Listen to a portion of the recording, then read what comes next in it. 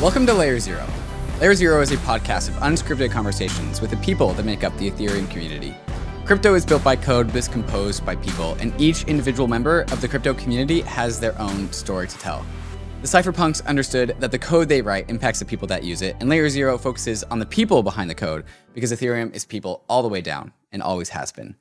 Today on Layer Zero, we're talking to Fiskantes, or Fisky, who is an Anon crypto Twitter participant, but also part of Z Prime Capital. And Fisky has been known for just very good and sensible and strong takes in the crypto Twitter sphere, as well as being somebody who is just a well-seasoned investor in the crypto space. And we talk about the frontier versus the center of crypto and how the frontier always expands and it attracts the individuals, the explorers. And as the individuals of the crypto frontier who are playing the frontier metagame find something new, something cool, like NFTs. We found NFTs and all of a sudden it changed the Overton window of the meta of crypto. But then it became a little bit more institutionalized. It came a little bit more expertise. And so the frontier shifts. And so as Bitcoin has been completely subsumed by people that also trade stocks, the institutions of the world, it has become institutionalized, and the frontier has been expanding beyond Bitcoin, and it has been expanding beyond Bitcoin ever since. And so it got to Ethereum, but then Ethereum became institutionalized. It got to DeFi, but then DeFi is becoming institutionalized. And the frontier is always where the individuals lie, because that's where the professionals aren't. That's where the institutions aren't. And so this is the way the crypto industry explores, and Fisky talks about why he enjoys being on the frontier so much. We start with his background with poker and connect that to many other themes throughout the podcast. So I'm sure you're going to love this thought-provoking episode with Fiskantes on Layer Zero, right after we get to some of these fantastic sponsors that make this show possible. Hey, Fisky, how's it going? Hey, fine. Yeah, just in a hotel room in Spain. Thanks for having me in this weird hour of the day. Oh, of course, of course. Thanks for making the time out of wherever you are making your trips for to do this. I appreciate it. Thanks. Yeah, I think it's better to be on this podcast than just partying somewhere else. So happy to be here. Very, very true to crypto is like rather be in the crypto world when out and about. I want to start this conversation with poker because you are one of those crypto people that came into crypto with a poker background. And poker seems to be one of many ways that people ultimately fall in love with crypto. People that loved poker seem to be able to translate those skills into crypto pretty well. So I'd like to start this conversation there. How have you noticed or paid attention to just poker skills and how it relates to crypto skills? So I would say that poker in itself is very similar, let's say, to trading more than to, let's say, crypto investing or getting deep into the tech side of things, which I started to do a bit more. But still, there are many lessons that I took from poker that I couldn't or wouldn't learn elsewhere, how to apply basic statistics to make decisions under pressure regarding to finance, right? And one other thing, I don't think I mentioned this one before because I was talking a lot about my poker background. One important thing that I realized only recently is that during my poker career, I had to play many tables at the same time because I was playing online. And you need to basically make a lot of decisions pretty fast. Most of these decisions are pretty trivial, but you still need to consciously make the decision and click the button and move on to another table. And now I realize that when I'm let's say researching our deal flow for Z Prime, I'm getting a lot of inbound through my DMs. I'm actually pretty fast at spotting what kind of things are interesting and what I want to disregard.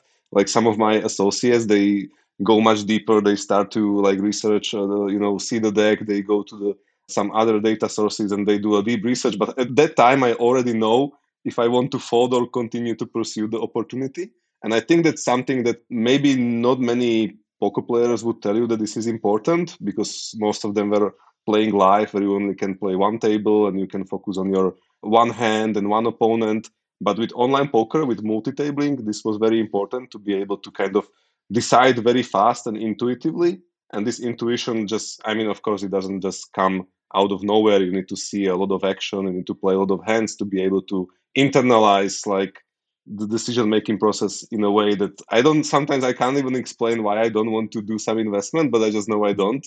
And I need to spend a lot of time thinking to, formulate my decision-making process because it's so intuitive at this point. I saw so many deals and it's similar to poker. I saw so many poker situations that it just comes naturally. So I would say that this is one big advantage that's less obvious than just saying, oh, I know what expected value means and how to play with Right. odds, how to have a correct bankroll management, for example. Interesting. Okay, so yeah, I think to put the right image into listeners' heads, we shouldn't be like looking at Fisky sitting at one poker table playing one game in deep thought about one move, but instead like an array of poker tables going and paying attention to all of these things, all these poker tables all at once simultaneously. I have another friend that has the same background that has also done very, very well in the DeFi space. And he talked about how he had this script that would play in the background and it would just tell him the right move to make for like 99% of moves, like most of the moves, because like most of the moves, like, okay, we are obviously playing this, we are obviously calling, or we are obviously folding. And so then it would just call his attention into this one particular scenario where he would actually have to do the computation in his head. But it was like a chip in the brain, right? He was like this AI enabled thing able to master, like he said, between 30 and 60 tables all at once. And he was farming this whole like online poker thing. And this script was playing to help him just like judge. But he said that at some point when it came time for like the human element, it was all about pattern recognition and like intuition and just like seeing and quickly interpreting data and being able to come to a split decision like very, very quickly. If you're telling me that these skills have translated into the DeFi space, when there's absolutely like no precedent with good products and or at least just a short precedent of good products in this space, like that pattern recognition skill, I think must be the thing that's really coming alive here. Is all of that tracking? Yeah, it is. I mean, I haven't played so many tables. I played like up to 12, maybe 14. I didn't have any particular script. So it was all like me doing the like quick math or whatever, quick decisions. But it's very similar. And yeah, you are definitely correct that in crypto, the landscape moves so fast and changes so fast. It's very different than poker. Like in poker, you still have like fixed amount of cards you play with. You know, there are fixed amount of situations that can happen. They are all kind of constrained within very simple set of rules. Right. In crypto, you have all these like, I don't want to call them games because sometimes they are like legit products building something interesting, but they are sort of gamified in a way that you need to understand, Right. Specifically in DeFi, you need to understand the rules very quickly. You need to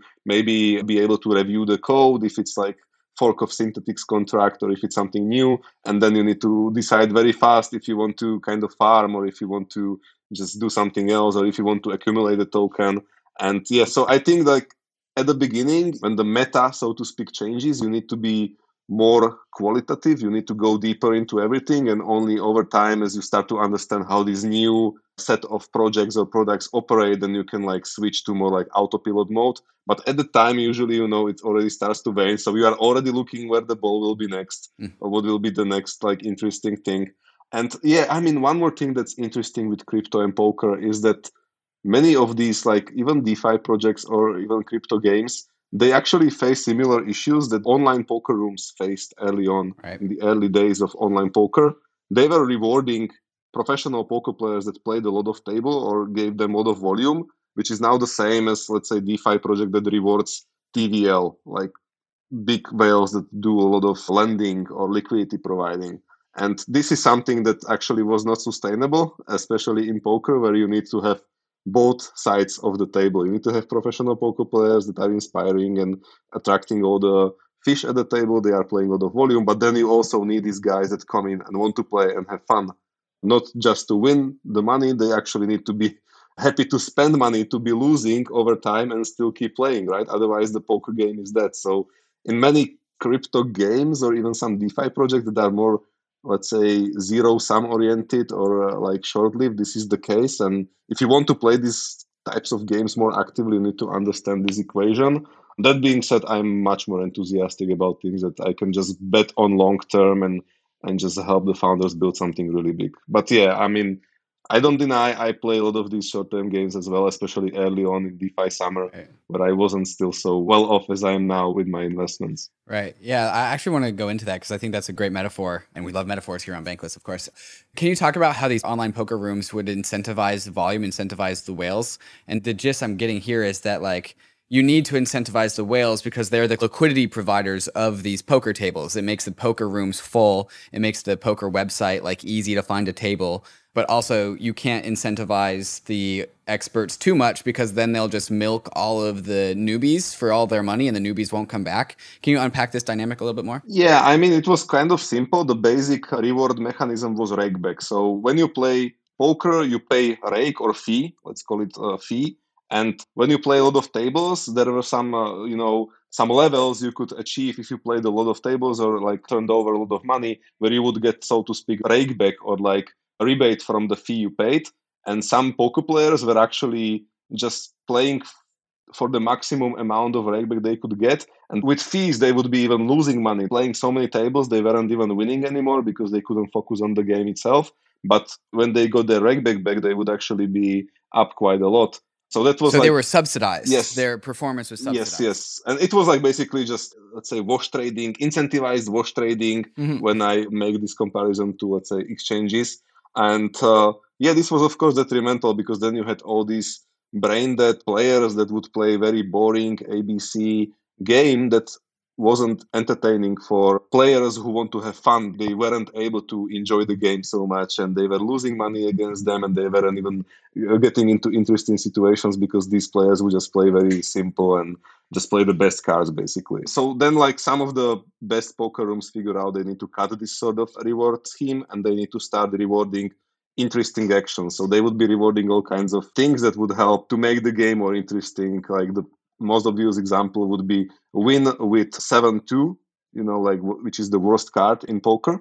And when you win with 7-2, or if you bluff someone out from the pot and then show 7-2, then you will have some bonus points or rakeback or something like that. So this was something that majority of the best online poker rooms switched to kind of attract more action, more interesting, fun action. And of course, like many professionals were disgruntled by this because their rakeback schemes were cut down, but it was, I think, net benefit for the game itself or for those who wanted to enjoy the game. So I kind of feel, of course, DeFi is not just like zero-sum game against some like different type of players, but it's still worth to figure out what kind of actions do we really want to incentivize for longevity of the project and not just for whales to come in, suck it dry, and then jump onto the next ship. Right. Earlier, you talked about the difference between like qualitative and quantitative eras of crypto, where like as the new thing happens, you have to lose your metrics and you have to leave your metrics behind and you have to go like understand something new. And then over time, as you understand it, you can turn into more quantitative understanding of whatever this new thing is. Is that when we apply this to the poker metaphor and we just like have a ton of liquidity incentives or just like participation incentives for all of these people that are just farming as many poker tables as possible? When you said that it just turns into like drabness about the liveliness of the game, as in it's just like uninteresting, is that just like we have these people that are just way too quantitative about the poker game and they're not being fun? And so like the poker rooms would have to like throw in some like gold stars every now and then, some Easter eggs just to make it more like quality of life. Is this like the right progress? Yeah, that's one aspect of it, but the other aspect is that you want to make these quantitative, very like professional and not into the game type of players win less. So the players who want to enjoy the game and who want to deposit the money into the gaming ecosystem are actually happy to do it, that they are not losing as fast, right? So that's another, maybe even more important aspect to it. Right. But we are talking here about zero-sum game, which like a lot of crypto is, but not all of it. So there's a big difference between crypto and poker and other zero-sum games. That crypto is actually, despite the fact that like 90% of it is still about speculation, it's still like building something new that can grow like multiples, right? And it can make a meaningful impact. That was one of the biggest reasons I kind of quit poker and started focusing elsewhere, because I didn't feel like playing cards is like, it's something that you can do for life and just be satisfied with it. Right. It's extractive rather than generative. I want to apply the pendulum between quantitative and qualitative.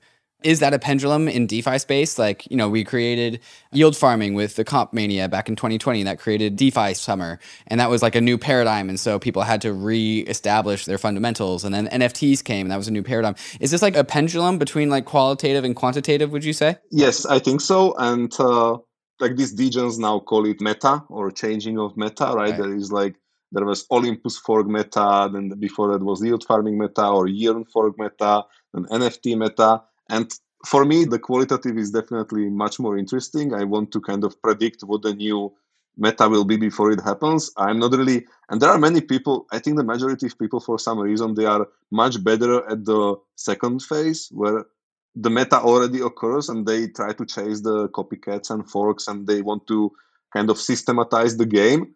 At that point in time, I'm usually already like kind of over it and I'm trying to find what the new interesting thing will be. Of course, I can be wrong. It's much more risky endeavor, but it's much more fun. But I mean, majority of people I speak to and interact with in crypto, they are much more interested in like established meta and how to like kind of systematize it quickly. Like, so when Olympus was a big thing, then like everyone was jumping on Olympus forks and I was already looking elsewhere. Like, it wasn't interesting to me to just go too much into detail into various copycats. So yeah, it's definitely a pendulum, but I think there is like more value to focus only on one leg of the pendulum, and for me it's the first leg. Right. Okay. Yeah. So you got to pick your side to optimize for. Isn't predicting the next meta, it's got to be the hardest thing to do. You're basically trying to predict the market, right? Yes, yes. And it's not a structured process. It just basically, if you have enough time, which is a luxury, of course, enough time and focus to fuck around and just do what you find enjoyable, then you can really find new meta just by accident, by just being somewhere very early and just play with it without even expecting this to be a next huge meta. Like this happened to me by accident when I discovered NFTs, like in 2019. I wasn't too much into art or anything like it, but one day I stumbled on Super Rare, which was like very early NFT or still is NFT art marketplace, and I was just scrolling through it, like this is actually pretty cool. I can collect art, support some digital artists. I can like buy their pieces. I can maybe display them somewhere. Maybe I will have some sort of a screen at home where I can display my art pieces as I would with like physical paintings, for example. Maybe this is, yeah, and I have like some sort of a ownership proof, which falls back to like this tokenized blockchain sort of asset that I own with my signature.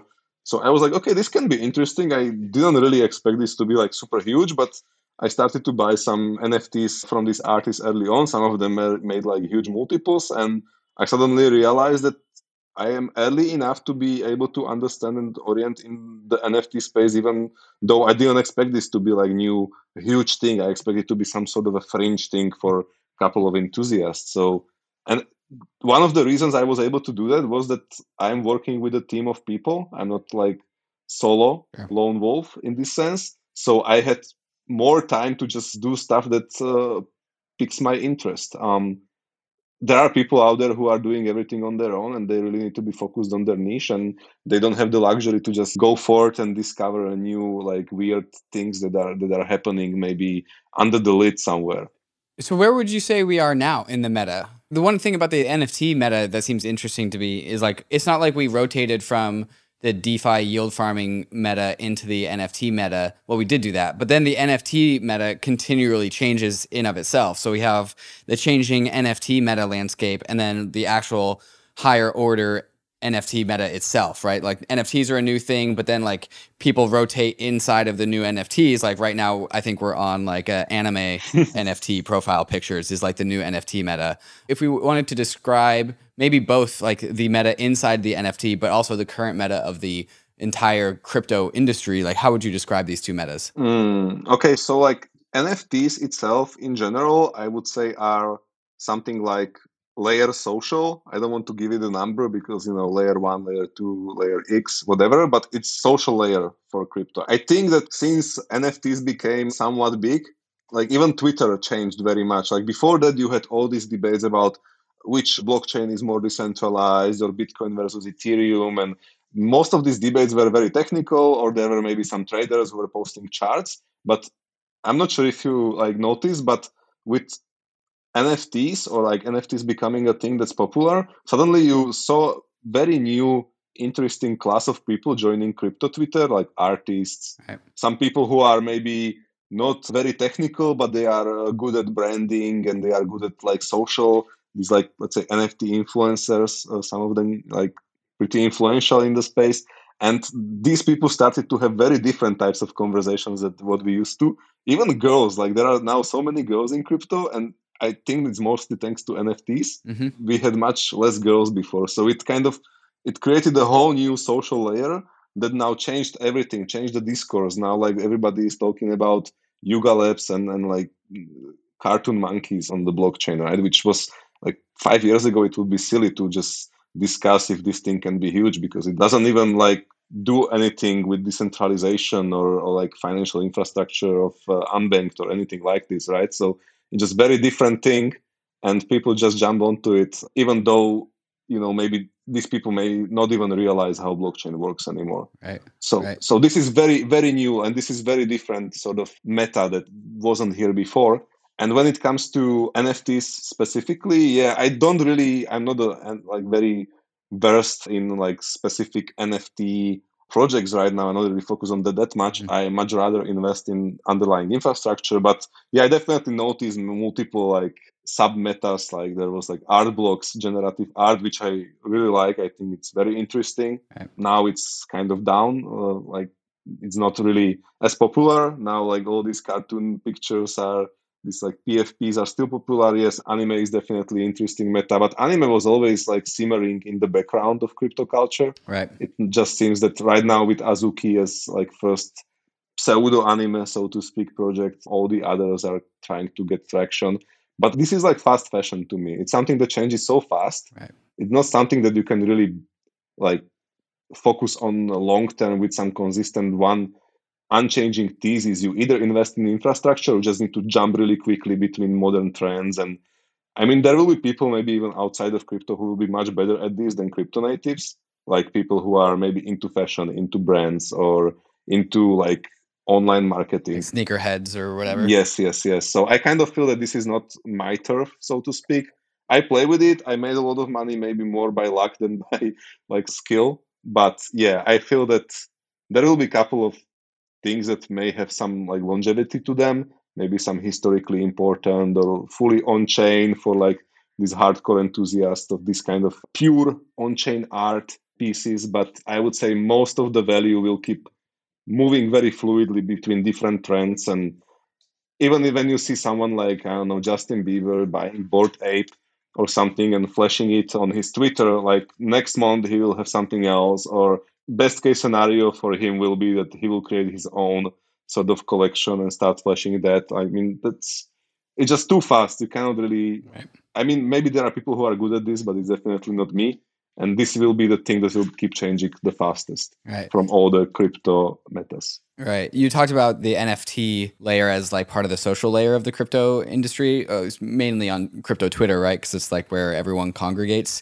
And even like the DeFi people who are just like not really into NFTs still talk about NFTs. Like Ryan Sean Adams, for example, he is not an NFT person at all, but he still has had 3 NFT profile picture picks over the last like year or so, like the turtle, the MFer, and now the moonbird. And so even the DeFi people play along with this whole like NFT like conversation, just because like, I don't know, it's easy to look at JPEGs, especially on Twitter. Do you think like this whole NFT meta is like a permanent layer of the crypto industry, or do you think it's just going to be like the Schelling point for what we talk about on the social layer, or do you think it's going to eventually kind of fade into separate cultures and you have the NFT people elsewhere who have the NFT profile pictures and like the rest of the crypto industry?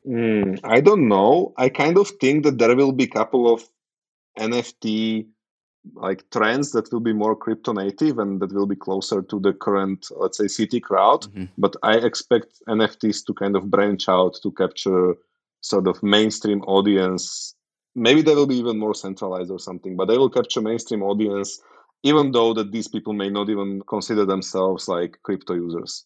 They will be just holding some picture somewhere. And I mean, I met a guy in Las Vegas, an Asian guy who was like, let's say, ultra rich, and his Instagram is basically full of like super expensive cars and his photos in private jets. And one of the Instagram stories he showed me was just his Bored Ape.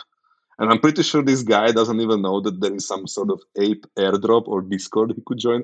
He just somehow figured out how to buy Bored Ape because he saw maybe Justin Bieber or someone else flashing it, and he just wanted to, include it in between his Instagram flexes about his wealth. Right. So these kind of people, I mean, they will keep coming. Some of them will be like super rich. Some of them will be just someone who wants to maybe play some NFT game or do something else with NFTs, but they won't be necessarily connected to crypto culture at all. And this is all reflexivity, right? Like monkey see, monkey do. Exactly. Like no pun intended with the actual like monkey, Bored Ape actual pictures. We're just seeing like NFTs were able to make their way into the mainstream by like being reflexive enough to like inject that energy and like, launch that out of the crypto industry and into the mainstream. And now like crypto is cool enough to the point where people start like just copying what we do without even knowing it. Yeah, definitely. And I think I said it somewhere. NFTs to me are the purest form of, let's say, speculation on attention. Right. Or it's like the purest like market representation of attention you can have, because like usually NFTs are nothing else than just these pictures that are maybe cool because someone is wearing them or someone is shilling them or using them somewhere or flashing with them, and other people just pile in, and then like as you can see, sometimes this attention wanes very fast and then they jump on to the next thing. I mean, of course it happens with like fungible tokens as well, but it feels like NFTs just are more purified, because in with most of them there is no promise of building some new interesting like product, some sort of financial infra layer or anything. They just, here is the 10,000 pictures. If you own one, you are part of our community or club, and you can flash it as your profile picture. And maybe if you buy it now, maybe it will go up in price because a lot of other people will want to flex with it too. So yeah, it's like purest form of attention, tradable attention that I know of. And maybe like, okay, so one tangential point would be that Bitcoin itself, for me at this point, is sort of, and not like NFT, but something similar, because it has very strong culture behind it. It has very strong set of values and like signals you are signaling with it, but it's not accruing any other value. It's basically a pet rock, right? But it has such a strong like narrative around it that it's actually maybe closer to some NFT collections than it is to like proper, let's say, financial layer. Although maybe there will be some other use cases to it, like settlement for big financial transactions, but still, like, many people are actually flashing with their Bitcoin culture like they would with like CryptoPunk, let's say. I want to ask your opinion if you ascribed to the notion that part of like NFT culture and also what you said with Bitcoin culture is a part of just like the cultural zeitgeist of the world at large right now. Like there's something, maybe you disagree, so I want to get your opinion on this, but like there's something about the whole like Robinhood GameStop movement that seems to be aligned with like NFTs, where like there was like, we just like this donk. I like this donk. And it's like, oh yeah, like looks rare. Like I like the NFT, looks cute. It feels like the same kind of thing. And like, I think if I put on my Bitcoiner hat, I would say that like all this money printing and the inflation and the devaluation of the US dollar has created some sort of like demand to like obviously buy Bitcoin, like that's the whole point, but also like play in these NFT games where there is no real value, it's pure mimetics. But like when we have an inflating like money supply, all of a sudden like playing in these weird NFT cultural JPEG games seems a lot more like normal and permissible. And I'm wondering if you see like, are NFTs, they're just like weird like niche of the crypto industry that somehow caught traction, or is it like also just a part of a larger story of like the global changing world order? A very interesting question. So like one point that I kind of felt from what you just said is that you mentioned some sort of financial nihilism, like nothing makes sense anymore, so we'll just buy expensive pictures of monkeys, right? Mm-hmm. We'll just trade them and like dump them on each other's head. So that's probably a smaller part of larger trend that's already happening for a few years, even before crypto. And I think someone, I'm not sure who, but someone called it speculation is eating the world. Like people want to speculate, people want to bet on things, even though they may not be like sensible, undervalued investments, so to speak. People just want to speculate. It actually started with like Forex or widespread Forex trading, or brokers that were suddenly targeting retail for Forex trading. So even before crypto, this was actually a thing. With crypto, it just, on steroids. And yeah, so like, let's say Bitcoin is a huge part of, or was a huge part of counterculture. And now when we see how much it correlates with stocks, it kind of feels like this counterculture movement was assimilated into the mainstream. And the people who own Bitcoin are also the ones that trade or own stocks, right? So it's basically now the same thing, risk on asset as technological stocks. And then like GMT and these other meme stocks, I would say, okay, so part of the reason why this was a big thing was that, okay, people said, I just like the stock, I want to support the company. But there are also very smart people who figure out the rules of the game. The fundamentals of like GMT stock were not about the company financials anymore. They were more about how the positions of these big funds are structured, that they are like shorting too much and yeah, they have unsustainable books. So, I mean, there were some very smart leaders in these Reddit communities, Wall Street Bets, that figured out these dynamics. And then, of course, they put leaned into this meme stock narrative and coordinated some masses to kind of jump into the bandwagon. So, I mean, there is this nihilism. I like the stock. I just want to buy it. I like Elon Musk. I just want to buy Tesla. I don't care how many Tesla cars are being sold. But then there is also this other part to this, which is like, let's screw up the big hedge funds that Right. are, value extractive. So yeah, so there are two parts to it: financial nihilism and then counterculture that is not nihilistic. It actually has values, and the values are kind of opposing the current world order, as you said. One interesting thing about NFTs in this context is, like, as I said, Bitcoin is kind of being co-opted. All the like big financial institutions are now basically on board, and they are maybe trying to provide some Bitcoin services, or at least, I don't know, they are maybe buying them for their clients or something.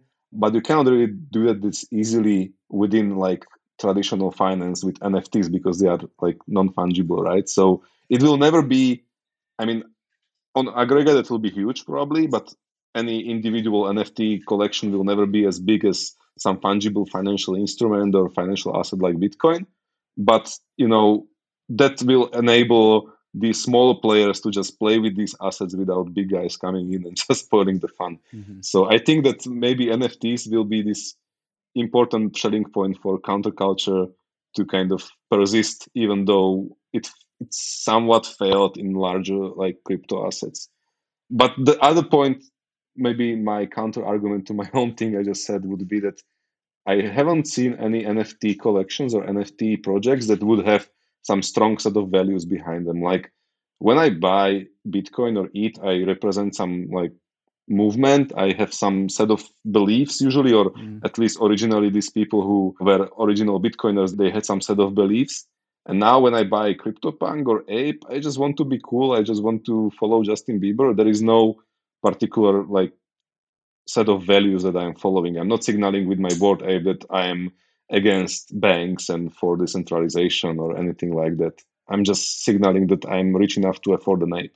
Okay, this has put a lot of thoughts. So, kind of the meta question I want to ask is, does the counterculture of crypto always move towards the periphery? Right? Like if Bitcoin's at the center of this whole industry because it started this whole thing, but now Bitcoin is becoming institutionalized, it's becoming a shared portfolio asset with many tech stocks, and it's no longer the frontier, right? It's no longer the counterculture. And so people have moved on to like the new meta. The new meta is also the counterculture is a question. And so like right now, maybe it's like the 10K ENS club. That's the new frontier where people are buying like 4-digit ENS names like 7462.eth. And it's not really a statement of like any values or purpose or missions, like you just said. It's just like, no, I just want a 4-digit number because I think it's cool. Like, and so when you tell me like the frontier, the counterculture is moving away from like the mission driven stuff, I kind of feel like the image of those like goth punk kids in high school who like it's cool to not care about anything. So like, I'll just F it. I'll just buy like a anime PFP, or I'll buy like 7482.eth as my ENS name. And so like, the frontier is always going on, and that's where the meta is changing. And it's also where the counterculture is. Are all of these things tracking in your brain? Yeah, it's something I strongly believe in. I mean, this is just my opinion or subjective thing to say, but I always feel like frontier and countercultures are much more interesting and provide much more opportunities, especially for smaller players or users than what is already established or like here long enough. So a good example is Uniswap version 2 versus Uniswap version 3, where despite the fact that Uniswap version 3 is like much more efficient and all that stuff, clearly Uniswap version 2 was by far one of the biggest innovation within DeFi or maybe crypto in general, because it enabled like long tail of assets to like bootstrap liquidity very easily without any hassle. anyone can jump in and become a liquidity provider. Uniswap v3 is already defeating this purpose somewhat with like all the complexities of MEV and like adversarial flow, where you as passive liquidity provider in v3, in most cases you are losing money if the pool is not incentivized enough or if the assets are not correlated. But this is something that now like attracts most of the volume, is more efficient. Of course, like big players are happy. Maybe something like central order books on some more efficient layer like zero knowledge or I don't know, maybe Solana will be even more efficient. But that's already just, it's already settlers coming in and settling what's being like conquered by conquistadors before. I'm much more interested in the quirky, weird, maybe smaller sort of frontier where all the magic happens. And I kind of feel that like main meta purpose of like crypto in general is to enable as many new weird frontiers as possible. And whenever the frontier moves away and the order is already established and big players come and start providing professional market making services, of course, it's like the total addressable market of this thing will be much bigger.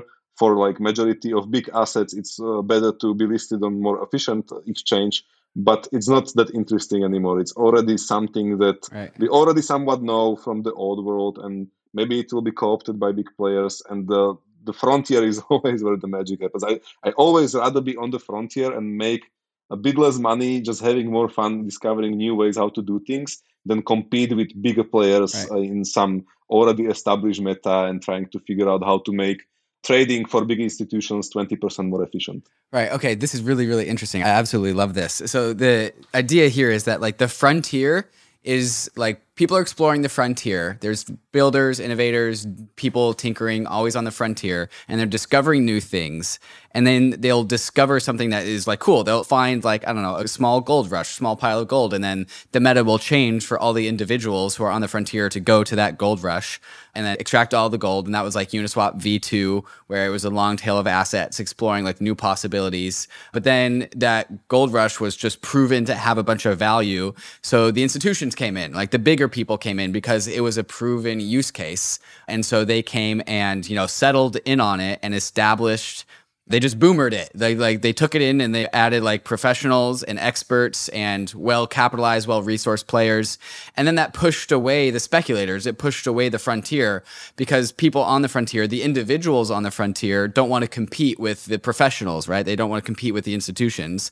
Plus, it gets boring. And so they go and find like the new frontier, the new meta, and they try and explore the new thing. And it would make sense because like as crypto gets mainstream adopted, like first with Bitcoin, now later with Ethereum, and it becomes like institutionalized, it just pushes the explorers further out, right? Like we're always going more west because the frontier always benefits the individual, right? You don't have to compete with the large players if you're on the frontier. And so like as crypto becomes more mainstreamed, the frontier also expands because it's pushing people further and further out into like crazier and weirder and more niche like things to investigate. Yeah, I'm imagining it as some sort of very like amorphous organism that grows like slime mold. It's like slime mold. Some mold that kind of spreads out, and some branches of it maybe go in ways that don't make sense and they die out, but some of them will like tap into some new resource and grow much bigger. And it's very organic, and like it's so organic just because it's programmable, right? Like you cannot really have this organism if you only have something like Bitcoin. Bitcoin is a very simple thing that, of course, it works and it probably will keep working, but it will never be as organic as like free flowing and just tapping into new, weird, obscure frontiers as you have with something like Ethereum and smart contracts. Right. So Right. And this is, of course, where the power of pattern recognition, coming back to the poker metaphor, is really, really powerful, where like, there's a leg, an appendage of this slime mold can grow off in a direction in an attempt to find some resource, to find some food so they can keep on growing. And like good slime molds will go and find the right food. They will route around the environment to discover the next resource, the next value.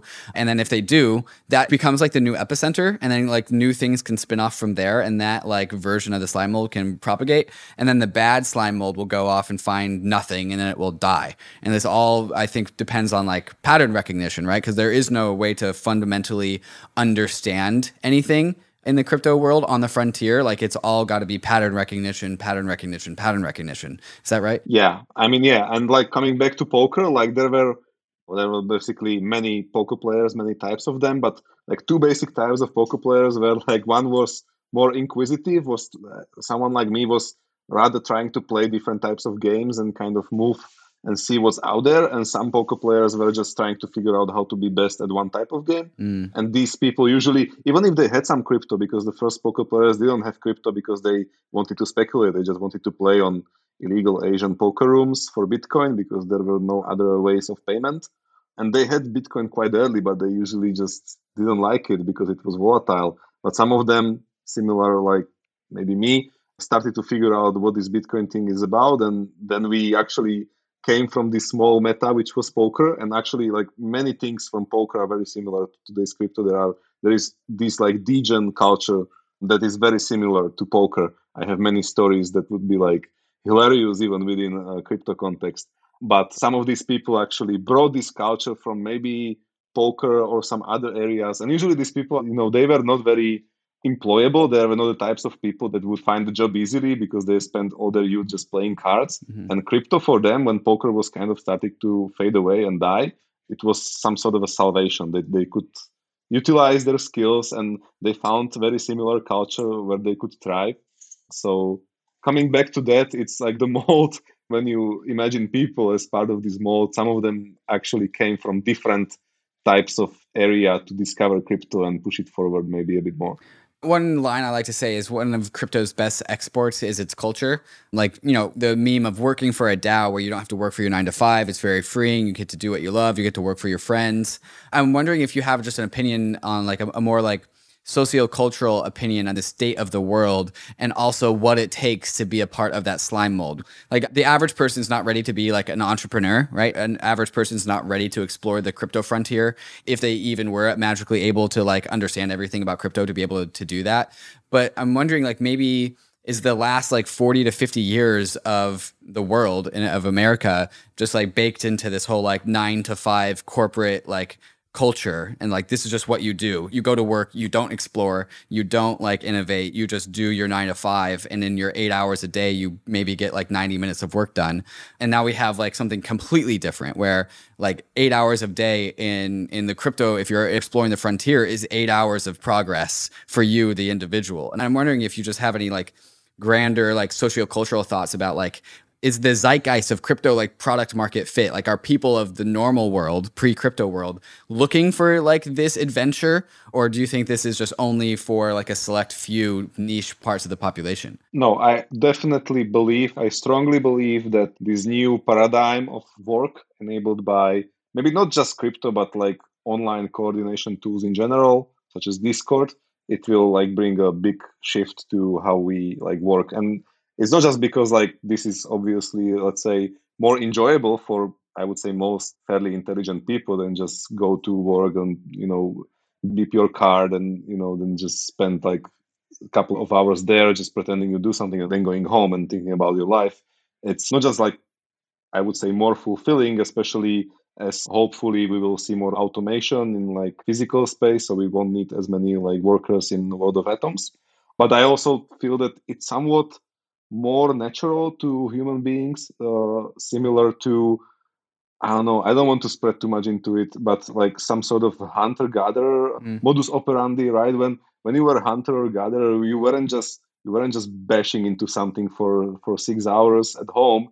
You went out and then you were looking for opportunities. Sometimes you saw a mammoth, sometimes you just saw a rabbit, sometimes you had to pick some roots and berries, and you had to be very flexible, but you on average hunters gatherers worked much less, and they had more time to socialize, to like be within their tribe and just, I don't know, sing around the fire or something like that. And this is not like a one-to-one analogy, but it feels very similar in crypto, where you can like one part of your day spend like looking for new investments or speculations to make.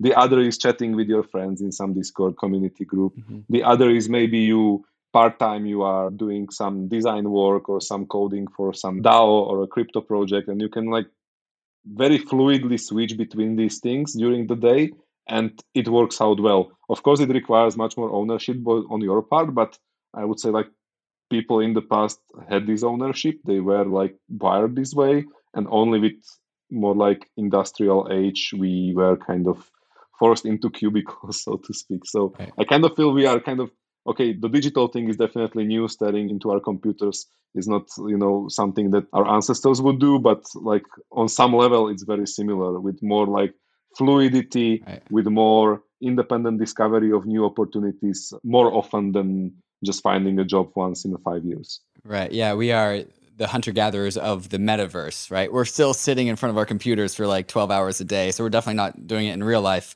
But of the metaverse, like we are exploring a lot. And it's also in tandem with socialization because everyone's in like the shared discords and there's like Twitter. I actually want to pick your brain on that because Fisky, you're of course an anon. Fiskantes, I'm imagining, is not your actual name, and you're of course camera off. And so I'm wondering, like, do you do real life crypto socialization, or do you scratch your crypto socialization itch through just like online memes like Discord or Twitter? I was very conflicted about it, and for a long time I was very adamant about my real life privacy. Mm-hmm. But it kind of changed last year in Lisbon, where after 2 years of COVID situation, I was able to meet many people that I interacted with for a couple of years in crypto. And of course, at that time, I already had a larger following, so many people I kind of knew who I am from online world, and I could have basically two options: either pretend I'm not me and just have this. Bland debates where I just kind of avoid anything specific about what I'm doing or figure out some like fake story about me, which would probably, be much less interesting Right. for me to kind of engage in, or just say that, okay, it's me, this is my face, all right, and just let's talk. And after some time, I actually gave in and choose the second route.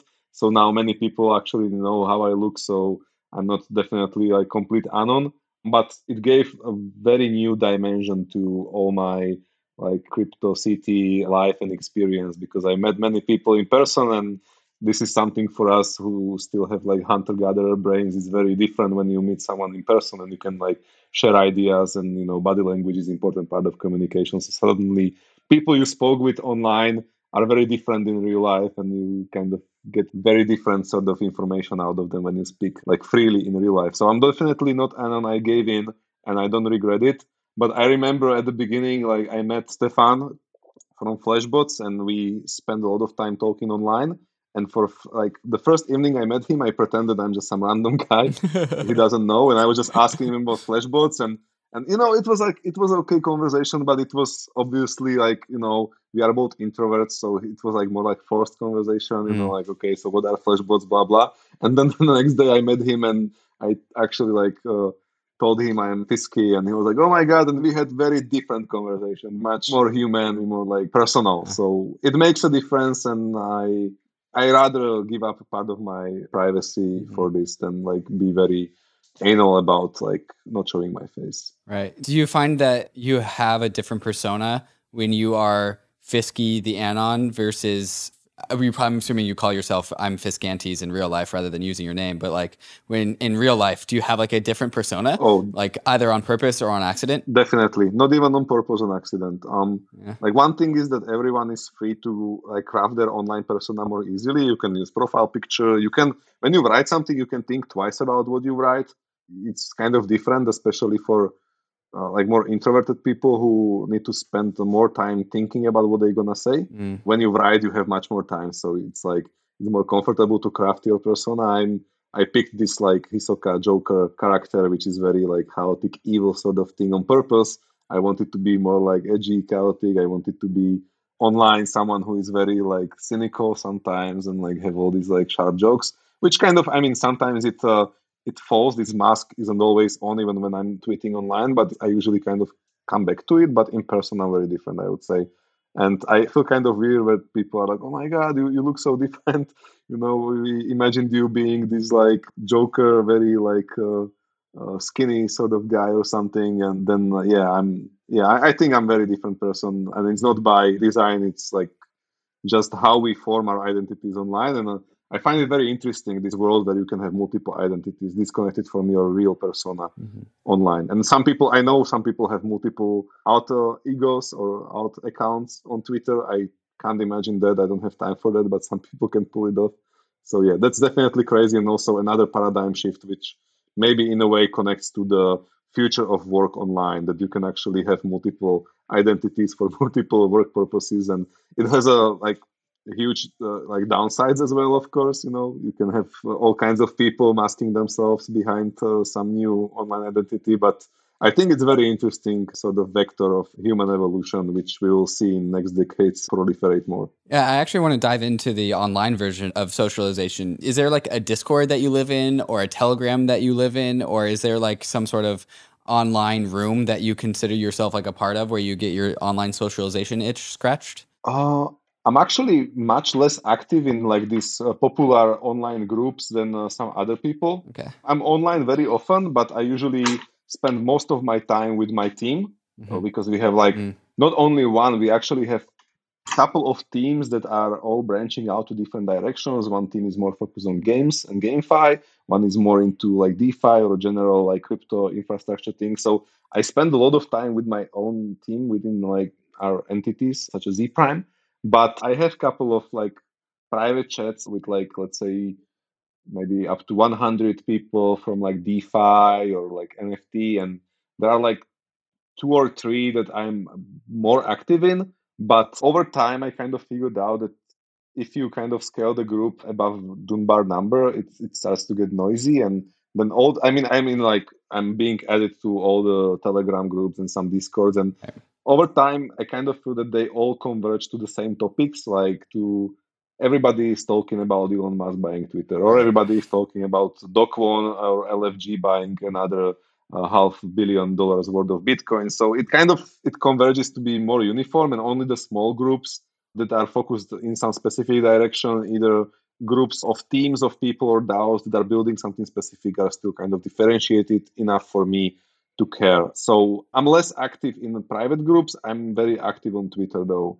On Twitter itself, it feels it's very interesting space. It will change a lot, I would say. I think crypto Twitter will be much less influential over crypto landscape in general in a couple of years, but it's one of the weirdest spaces I operated in. The homogenization of like the big groups fits into the whole idea of just like as something becomes more mainstream, it just becomes more professionalized, or like there's no alpha in like groups that are larger than Dunbar's number, right? Because like you said, everyone starts talking about the same thing. It's no longer the frontier. The frontier's got to be when you're down to like a group of people that's like that, everyone in that group, right? It's just like 5, 10, maybe 15 people.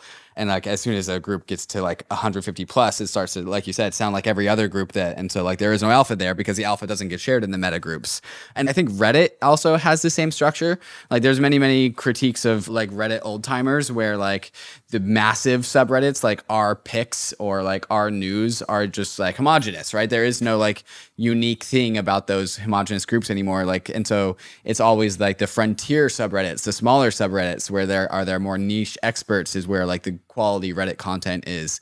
But then as people discover that's where the quality content is, they start to float into those subreddits and start to homogenize them and scale them out. And so I'm seeing similar Yeah. patterns here as to what we were talking about with like the frontier and where the alpha is. Exactly. I mean, there are a couple of smaller groups that still like keep being interesting enough, but they need to be kind of consciously adamant about not letting the group become too big or not divert the discussion. Like people, especially in crypto, people find it very hard to resist to post charts or like intraday trades or like stuff like that, even in groups that are specifically set to like discuss, let's say, long-term fundamentals or something different.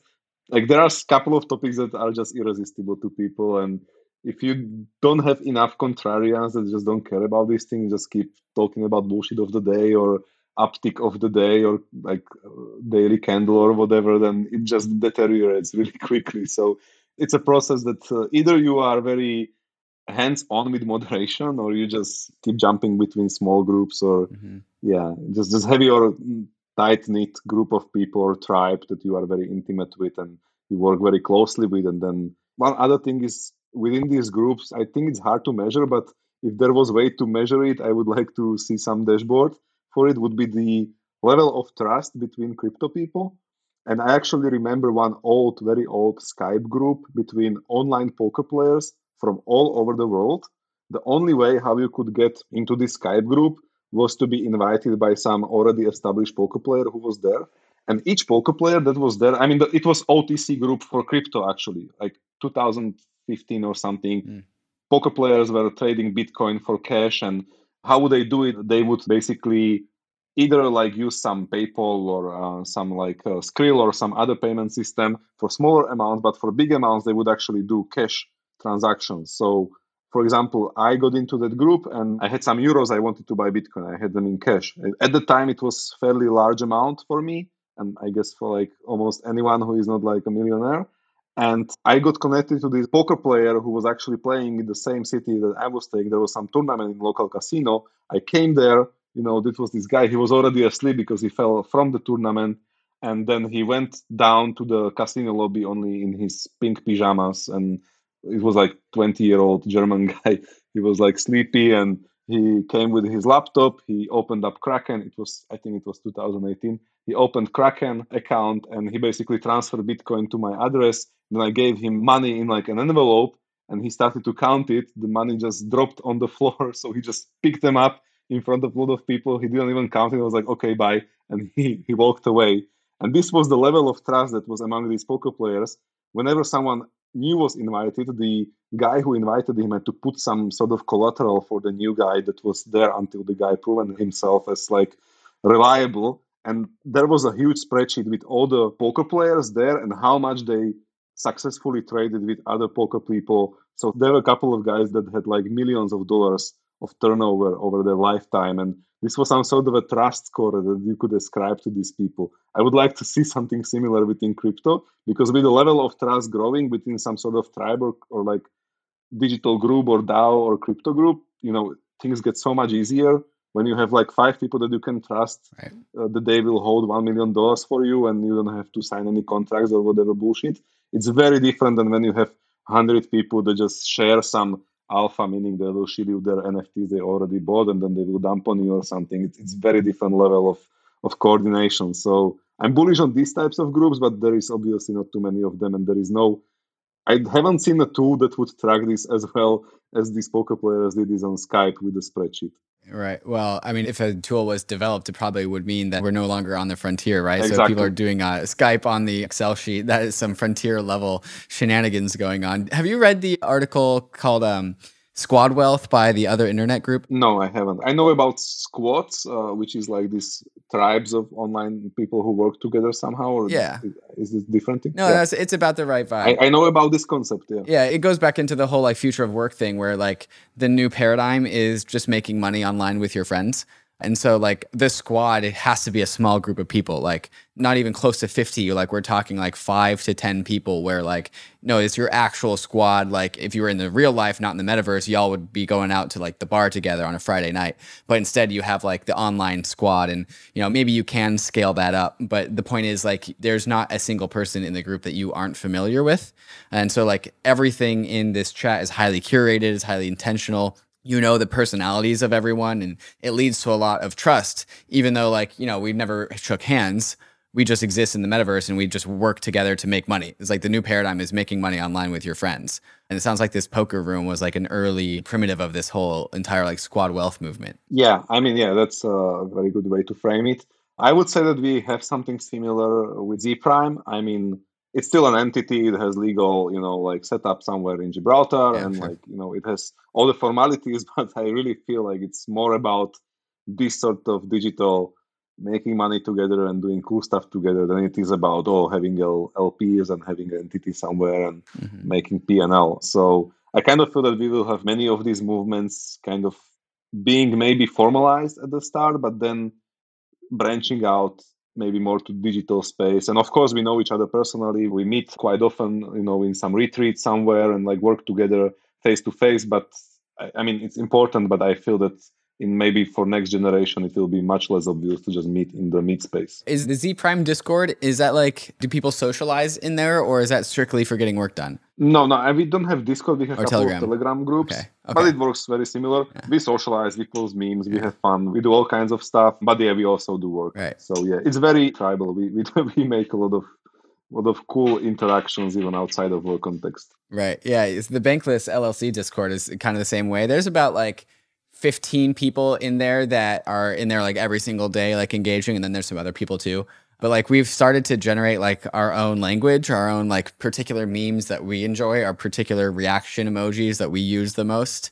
And I don't know, it's just a fun place to be. And like there's the way there as time progresses throughout the day, like the mornings are for work and then the evenings are for shit posting. And so like people start to like transition as the day goes on. People start to like, we get to tie up our daily duties.